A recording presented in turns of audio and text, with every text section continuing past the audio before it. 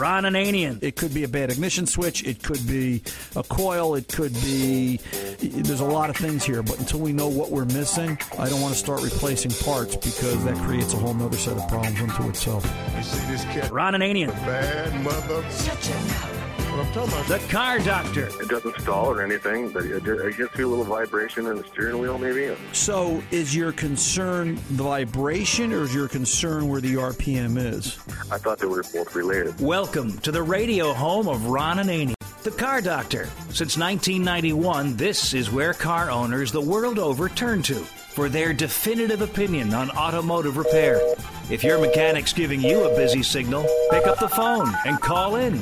The garage doors are open. But I am here to take your calls at 855-560-9900. And now, here's Ronnie.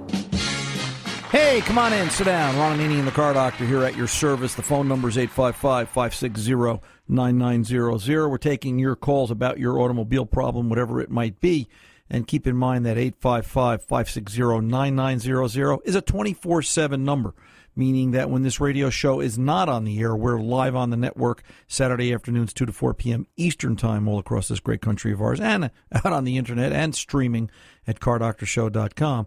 But 855-560-9900 has a messaging service on it. If you call and we're not here, leave a message. Fast Harry, our executive producer, will call you back, talk to you about your problem, and line you up for our next live broadcast, because that's really what this radio show is about. That's what we like to do. We want to talk to you about the problem, and we'll make it easy. We'll be gentle, I promise, and educate you as well as everybody else out there that's listening, because we're just trying to help clarify and clean up and clear up some of the misrepresentation that this industry has in terms of what it takes to really fix cars properly. I think I could best start this week's monologue by saying I think about a tale of two cities, but it was a tale of two automobiles. 2004 Buick Century came into the shop this week at RA Automotive in Waldwick with a horn problem. Didn't work. No horn whatsoever. And it was a fairly cut and dry system. 2004 wasn't a whole lot of technology. It's just vastly different than what you see today, but it was basically what we've seen for the past 60 years. There was a switch, there was a relay, there was a fuse, and there was a horn. What could be wrong? Well, I went through it real quick, and the relay was good, the fuse was good. Got down to the horns because I could hear the relay clicking when Danny pressed on the horn button, and got down to the horns. One was plugged in, the other was not. There was a dent in the right front bumper, plastic bumper, vinyl bumper, on this Buick Century, this 04 Buick Century. And it had a dent in it. And you could see where the dent lined up. It perfectly was in line where the horn was in that lower right-hand corner of the front fender on the passenger side. And it looked like the dent, the impact, knocked that wire off. And when I asked the owner, she said, I had something happen. She wasn't quite clear, but it was about a year ago or so. She said where the horn was working fine. She remembers she came too close to the house or somebody's car. She wasn't quite sure. Oh, boy. And after that, the horn sounded funny for a while, and then it died completely. And she's been meaning to get it fixed. Nothing like instant attention. So, turns out that, the horn that was connected died and no longer worked, and that was the low-note horn, the bassier horn. And the one that was unplugged, the high note, that beep, was the one that would work, and it did once I plugged it in, and we had beep all the time, every time you hit the button. Fixed. Not a big deal. But this is a tale of two horns, right? 2013 Jeep Wrangler. Unlimited Wrangler Rubicon. Nice Jeep. Came into the shop. The next day, the horn doesn't work. Well, actually, it was a different kind of a problem. It was whenever you open the driver's door, and only the driver's door, the horn would go off for 30 seconds. Really annoying. And I imagine it is. Every time you open the door for 30 seconds, the horn goes off. Well, that was about a year ago, and the owner decided it must be after a year. People get tired of it and miss their horns. Or that they're tired of yelling out the window, "Hey, you." So he unplugged both horns and left it like that. Showed up on my doorstep. Totally different system. Like nothing. I haven't seen one like this yet. It was a little bit of an education in the sense that they ran the horn switch through the cruise control switch, through the clock spring for the airbag, out to the instrument cluster, which saw the request for horn, which sent it over to the body module, which then sent it over to the horn relay, which is soldered in place on the printed circuit board inside the total power module on the right-hand fender, and then down to the horn so the horn would blow. Whew. So, turns out, after some diagnosis, and a completely different type of diagnosis, completely different.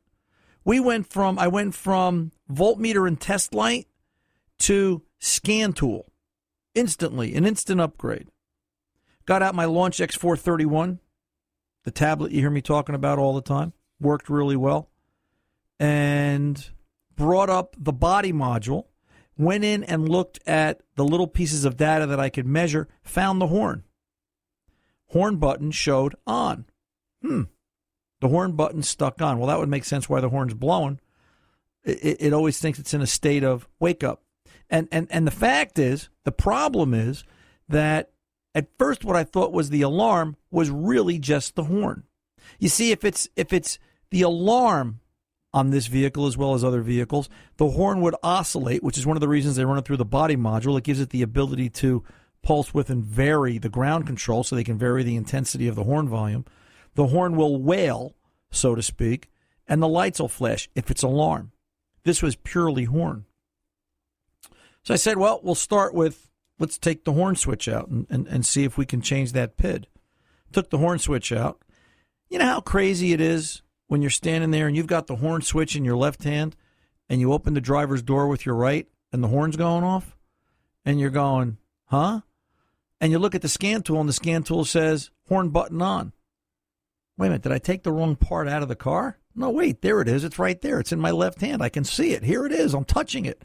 The wire's unplugged. Horn button on. Reached over to the right side cruise control switch, which they call a master on this particular car. They consider it a master module. Unplugged the cruise control switch. The horn stopped blowing. Looked at the scan tool. It still showed on. Wow. Boy, was this an education. Ended up that the instrument cluster, which takes the command from the cruise switch, was stuck. Was electronically stuck. So I had to disconnect the battery, put a 10 ohm 1 watt resistor wire in between the positive and negative battery cables, bleed the voltage down out of the vehicle, let all the modules go to an empty state, hooked everything back up, and I left it connected for about 10, 15 minutes, hooked everything back up, plugged the scan tool back in, horn button read off. Well, I kind of knew that. It's in my hand. It's got to be off. Plugged everything back in except for the horn switch. The horn goes off. Bad cruise switch. And I could prove it because I could also look at it on a scan tool and see certain things that were showing me that the cruise switch thought it was being activated by the horn switch when it wasn't. Bottom line, no two diagnoses are the same. And for you, the consumer, you've got to learn to accept the fact that how your mechanic fixed your car as little as 3 years ago, 5 years ago, 10 years ago, is going to be totally different today. That 2016 automobile that you're driving, if you're driving a new car, totally different in terms of diagnosis. That 10-year-old car, much easier, much less electronics compared to today. And we thought the cars in 2006 and 2005 and 4 and so on were so heavily laden. It's absolutely amazing. And I guess the thing you have to be aware of is that the days of not diagnosing a problem are over. And you've heard me talk about this a couple of times in the last few months because I'm seeing more and more where the shops that are out there posing, pretending to be mechanics and not diagnosing, are coming out with a laundry list of here's what the car needs. I had somebody the other day as an aside. He had a 2003 Ford E350 van. Al. He said Alex, his mother was mad at him when she named him. He said, call me Al. Met him for the first time, diagnosed his problem. He had a charging system issue. He had a bad alternator. When I was done, I explained the diagnosis to him. I showed him the wiring diagram, how I picked it apart, showed him the new alternator, showed him the old alternator. He said, he goes, nobody does this. He goes, nobody diagnoses like that. He goes, my old mechanic was throwing parts at it, which is one of the reasons I left him. And it's really getting to be difficult to repair a car, and you need to find somebody that can diagnose. Al gets it. You got to get it. You've got to find a diagnostician. You've got to have some understanding, and you've got to give them some leeway and be willing to spend some time, because otherwise the cost of parts to throw parts at a car, way too expensive.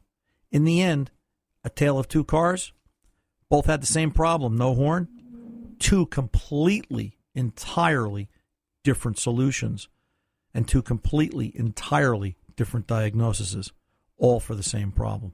Hello and welcome. Ron Ananian and the Car Doctor here at 855-560-9900. This is an interview-free hour.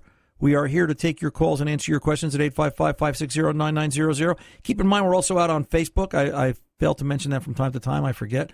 I get so caught up in the moment. Somebody said to me the other day, one of the affiliates said, hey, we want you to do a promo for your radio show and tell the listeners down here in Maryland in 30 seconds or less what it is about your radio show if you were going to tell them about it. And I ended up cutting the promo, and I said, it's that I've been fixing cars since 1978. I've been on the radio since 1991. I love what I do, and I just want to help people understand their cars. So trust me, if you call 855-560-9900, I'll be gentle, and I'll just explain your car problem the best I can and help you come to a good conclusion, because that's what this radio show is all about. We'll return right after this to open the garage doors. Don't go away.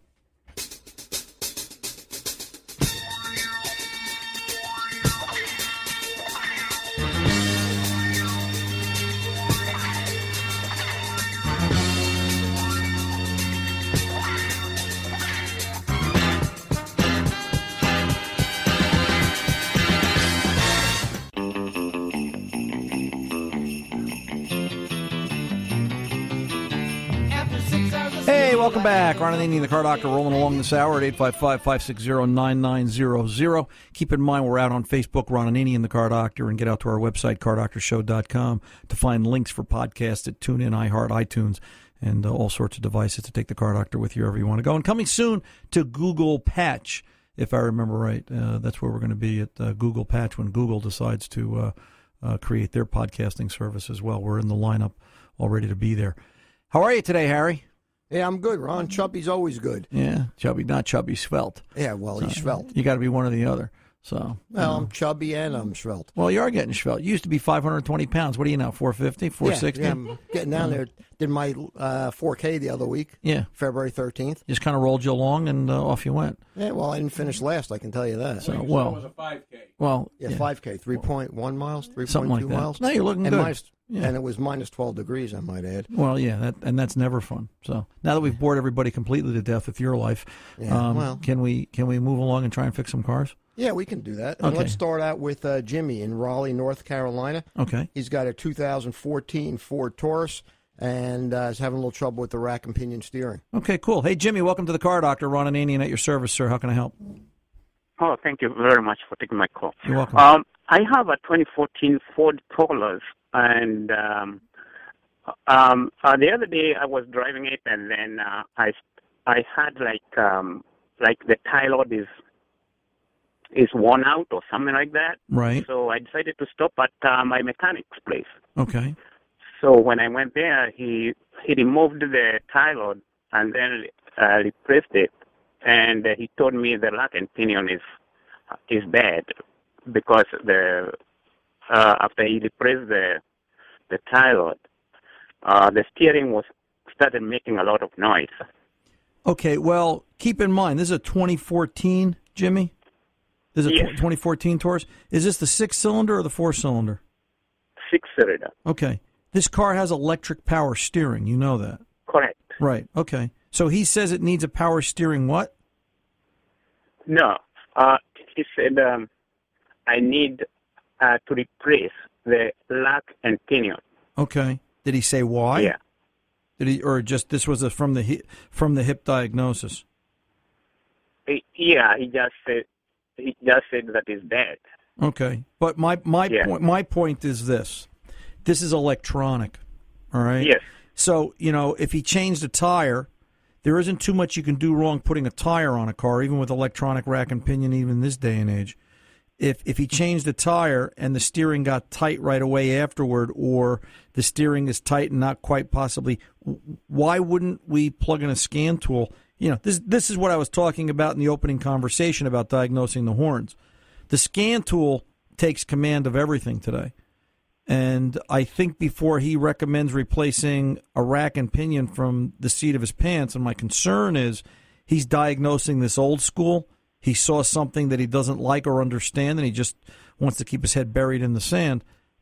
Let's plug in a scan tool. If this needs a rack, there's going to be fault codes in there indicating that. There's going to be something that sends us in that direction. All right? Okay. So that's number one. Number two, there are some known issues with this particular model car where the power steering control module is at fault, and there are times it has to be either programmed or calibrated or both. And there are some tests that have to be done in order to ensure that. So, it's funny. Everybody tries to diagnose, I think it's this, I think it's that. And I bet it was quite a bit of money to put a rack and pinion in this car, right? Yes. Yeah, $1,400, $1,500. Yeah, he's saying it's about $1,500. Yeah. Right. Yeah. Your question to him is going to be, are you sure that's going to fix it? Among other things. Yeah, that's right. I had breakfast at the deli this morning, if I can just tell you this story. And I was sitting there, and one of the regulars, Tom, came up and he saw me.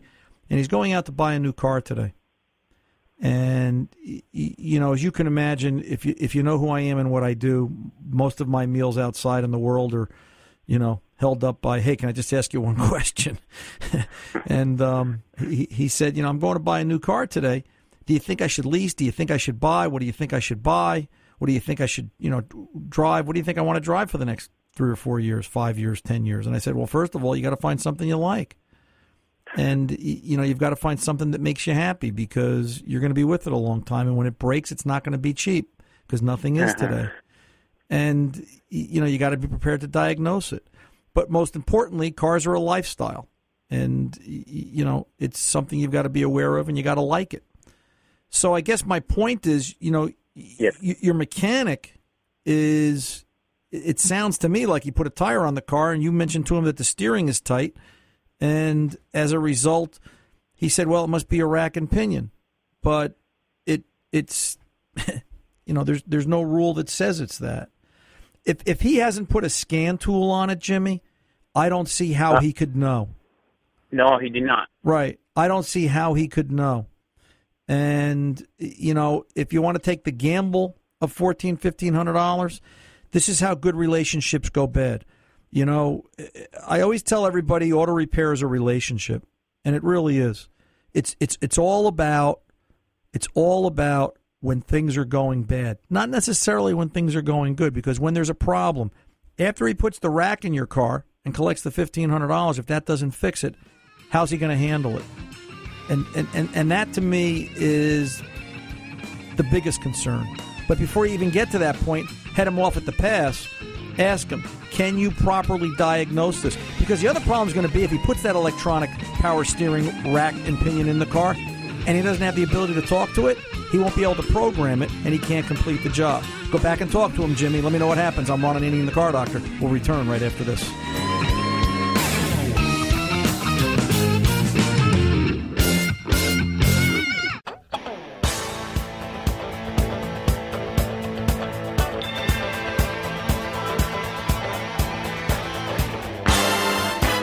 Welcome back. Ron Ananian, the Car Doctor, here at 855-560-9900. Got Big Tom Ray on the board right now. Looking good over there, Mr. Tom. What happened to Tony? Of course I do. I always look good. Yeah, well, I knew that. But do you realize it's been, I was thinking about it. Do you realize we're 25 years on radio, but we're 4 years into self-syndication here and just kind of rolling along. Is it 4 years? Yes, it was 4 years last a couple of weeks ago. How did we get to be this old? I don't know. I can't figure this out. I don't know about you. I stopped aging. Is that what happens? Yes. Well, I can't wait till I hit that plateau where I can stop aging and just fix cars, because that's what I want to keep doing forever and ever. 855-560-9900 is the phone number. Let's get over to line 2 and talk to John, Glen Rock, New Jersey. John, welcome to the Car Doctor, sir. How can I help? Hey, Ron, thank you for fixing my wife's car. Oh, I know who this is. I mean, yeah, I was going to tell you. All right. How's the car? I don't know. She's driving it. I'm driving the Mustang. Now, John, hey, John, she never listens to the show, so I think we're safe, right? Or I'm assuming she won't listen to the show. Real safe. We're safe. Hey, I put it on the Facebook page for the podcast, but she won't hear it. So she'll never hear it. Did you understand her comment, the part about, well, she'd rather just wait till it breaks and fix it all then rather than do the maintenance along the way? Did your credit card go ouch? Hey, she was raised up with, like, leasing cars and stuff like that, and just throw the car away, and I was raised by my dad to fix cars, Right. My dad had the bay with oil and stuff like that. I took care of my first Mustang there. And 8 Mustangs later, courtesy of your suggestion of getting the car I wanted to drive in May, after the Fusion died, we just keep on going. Right. Yeah. Now that's really interesting. That's really interesting in that, your wife was raised in a family where they didn't maintain cars, and you were raised by a guy that did. And look at the difference, right? And it's funny how the influence of parents affects somebody for a lifetime like that. Well, in that 1968 Mustang GT convertible, Dad showed me everything, but Dad also put the Monroe yellow air shocks in there and the Pioneer cassette tape deck. So we spent a lot of time in that car. So, right. And that bond was made. Right. So, yeah. It's not a bad bond to have, right, John? I mean, I've learned I've learned over the years in talking to the listeners that the connection to the car usually comes back to a connection to a memory with a family member. It's not unusual. And, one of my earliest memories of cars, besides working on them with my dad as a kid, because my dad was an airline mechanic and tinkered with the family cars, as you and the other listeners know. But one of my greatest memories was the day I must have been 5 or 6 years old. Dad had a Volvo, and he put me between him on his lap, and I steered the car and shifted it, or I thought I was steering the car and shifting it, while he worked the clutch and the brake and the gas pedal. And right then I was hooked. I knew it was cars, at a very early age.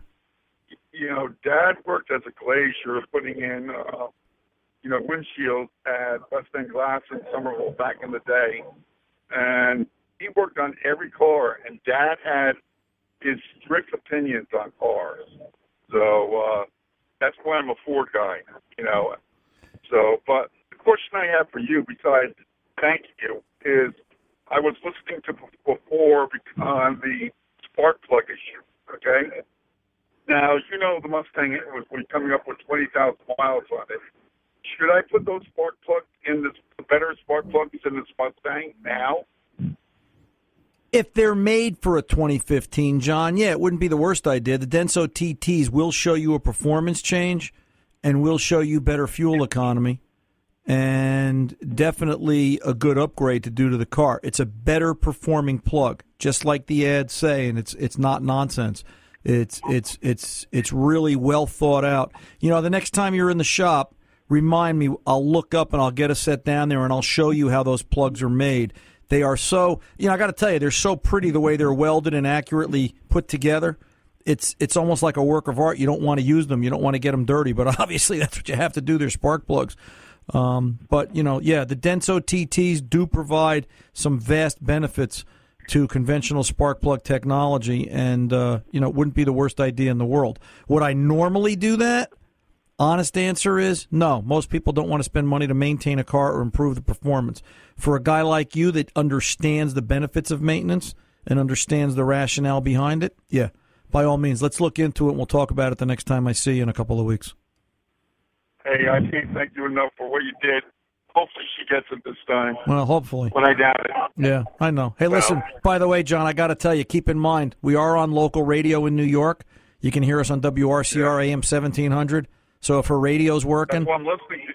Well, yeah. That's what I'm listening to right now. If her radio's working, she may be driving around listening to the show today because I told her what to listen to, and you may be in trouble when you get home. Uh-oh. No, she's parked right now. So anyway, okay. Thank you. Hey, John, you take good care. I'll talk to you next time I see you. All right, buddy. Bye-bye. 855-560-9900. Ron Ananian and the Car Doctor. Let's pull over and take a pause. The Car Doctor will be back right after this.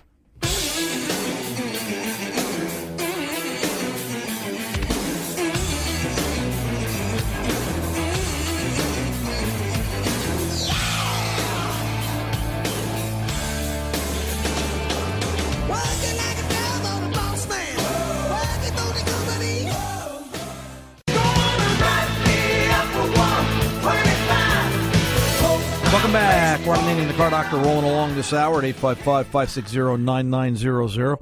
Happy to be here, happy to serve, and glad to talk to each and every one of you. More information at cardoctorshow.com.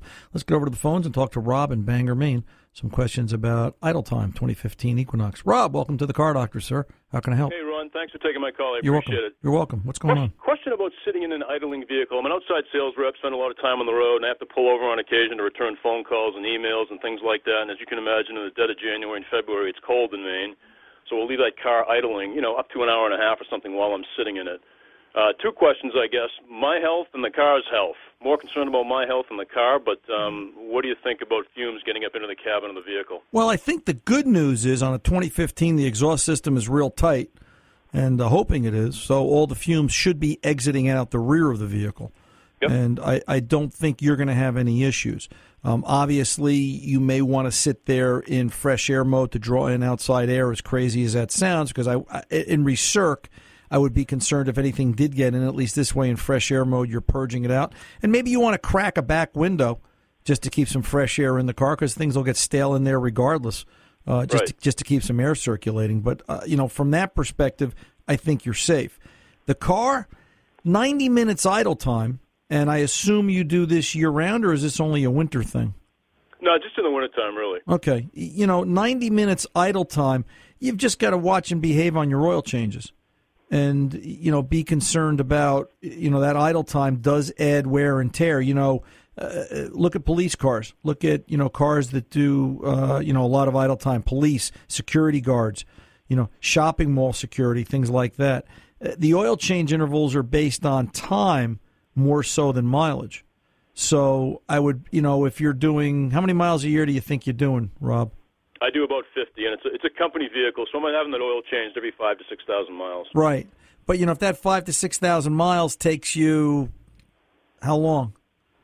3 months? 4 months? Not very long, about 1,000 miles a week. Oh, okay. So you are doing quite a bit of driving. Then I think you're okay.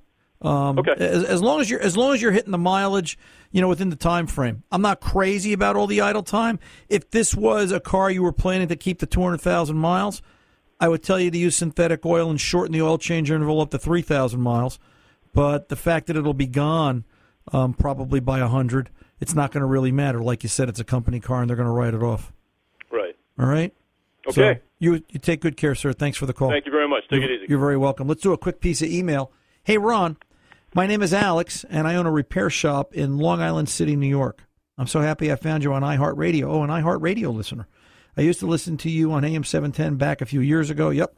Your show's great, and it practically mirrors my work in the shop every day. I can relate. I'm trying my best to do my best possible for my customers, but I'm having problems with customers that don't want to spend any money. Well, why should your shop be any different than mine? In most cases, I don't have problems fixing cars. I have problems selling a job.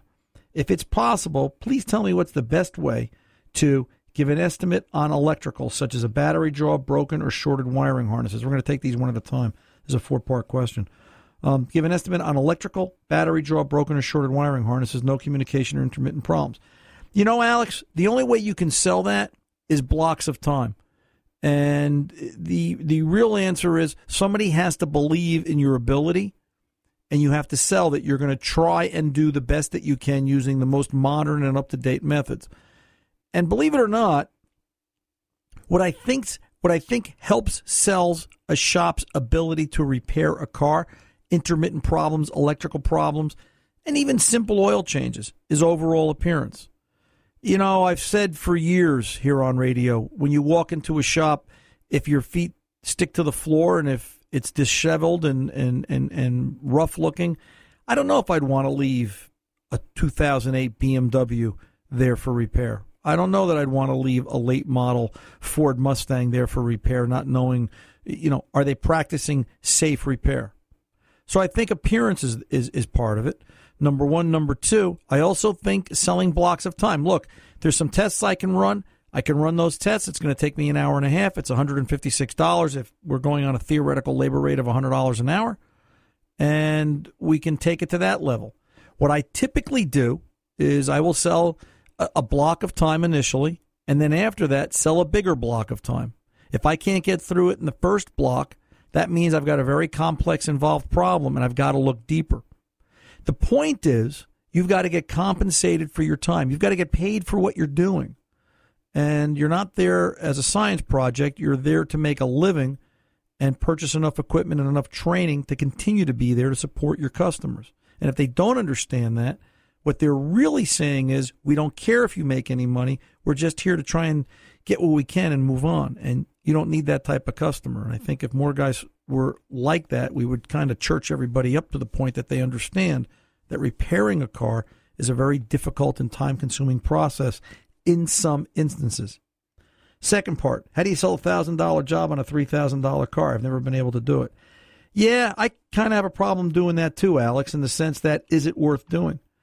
And I ask myself that question. Part of the answer, though, is it's not up to me to decide. It's up to the customer to decide. I'll look the entire car over, make sure that the car would respond to what it is I am repairing. I'll also look back at service records. I'll look back and see, have they done regular oil changes? Have they done regular fluid replacement? Have they replaced filters? Have they done proper due diligence and care? And if they have, then you know what? Just because the market says it's worth $3,000 doesn't mean that's what the car is worth. My wife's out looking at new cars. She has been for a while now. She had her 2005 Chevy Malibu with 145,000 miles on it appraised by a dealer. They told her it's worth $1,200. You know what? I'm still putting brakes on it. I'm still putting tires on it. I'm still letting her drive it. It's worth a whole lot more to me than $1,200 because in reality, that new car is going to be close to $30,000 or $35,000, whatever the number is. So don't let what the car is worth based on the market dictate what kind of repairs you do to it, because it's really what kind of condition is the car in. $1,000, if they're going to get another year out of the car, is cheap. If they're going to get 3 months out of the car, that's break even if we assume $350 a month is a lease payment or a purchase payment if you buy the car. What do I think about when customers buy their own parts? I think they're trying to save themselves money and they don't realize what it takes to properly pick parts and stand behind them. So you know what? If they want to pick their own parts, raise your labor rate and don't offer any guarantee, because that's really what they're saying. They don't care if the part fails. All you have to do is guarantee it against workmanship. Make sure you bolted it on. If you took 4 bolts off, put 4 bolts on, you're covered. And what do I think is an appropriate labor rate in Long Island City, New York for an independent shop? You know, Alex, that's a heck of a question. And it's not what I think, and it's not what the bank thinks, and it's not what the guy next door thinks. It's what your overhead dictates. And what you're going to have to do is look at your total fixed costs, divide it out by how many hours you're open, and come up with what it really costs for you to be there, whether you fix car 1, car 100, or car 0. And there you can establish a good labor rate. And then sell it and explain to people how good of a job you're doing. Food for thought. Email me again, ron@cardoctorshow.com, Alex, if you need more information. Anybody's got any comments, anybody wants to respond to anything I've said, by all means, send me an email, ron@cardoctorshow.com. We'll talk about it. It's interesting to hear everybody's feedback. I'm Ron Ananian, the Car Doctor. I'll be back right after this.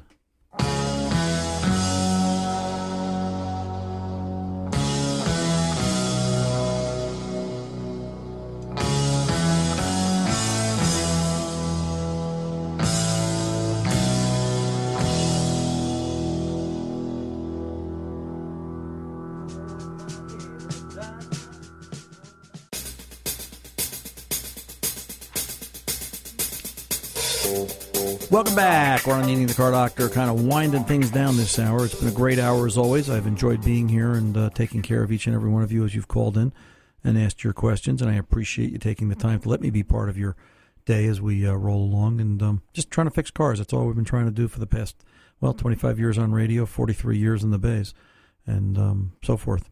855-560-9900 is the Car Doctor's 24/7 number.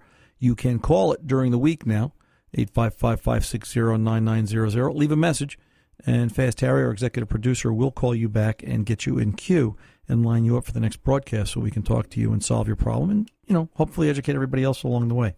Quick piece of email. Ron, love the show.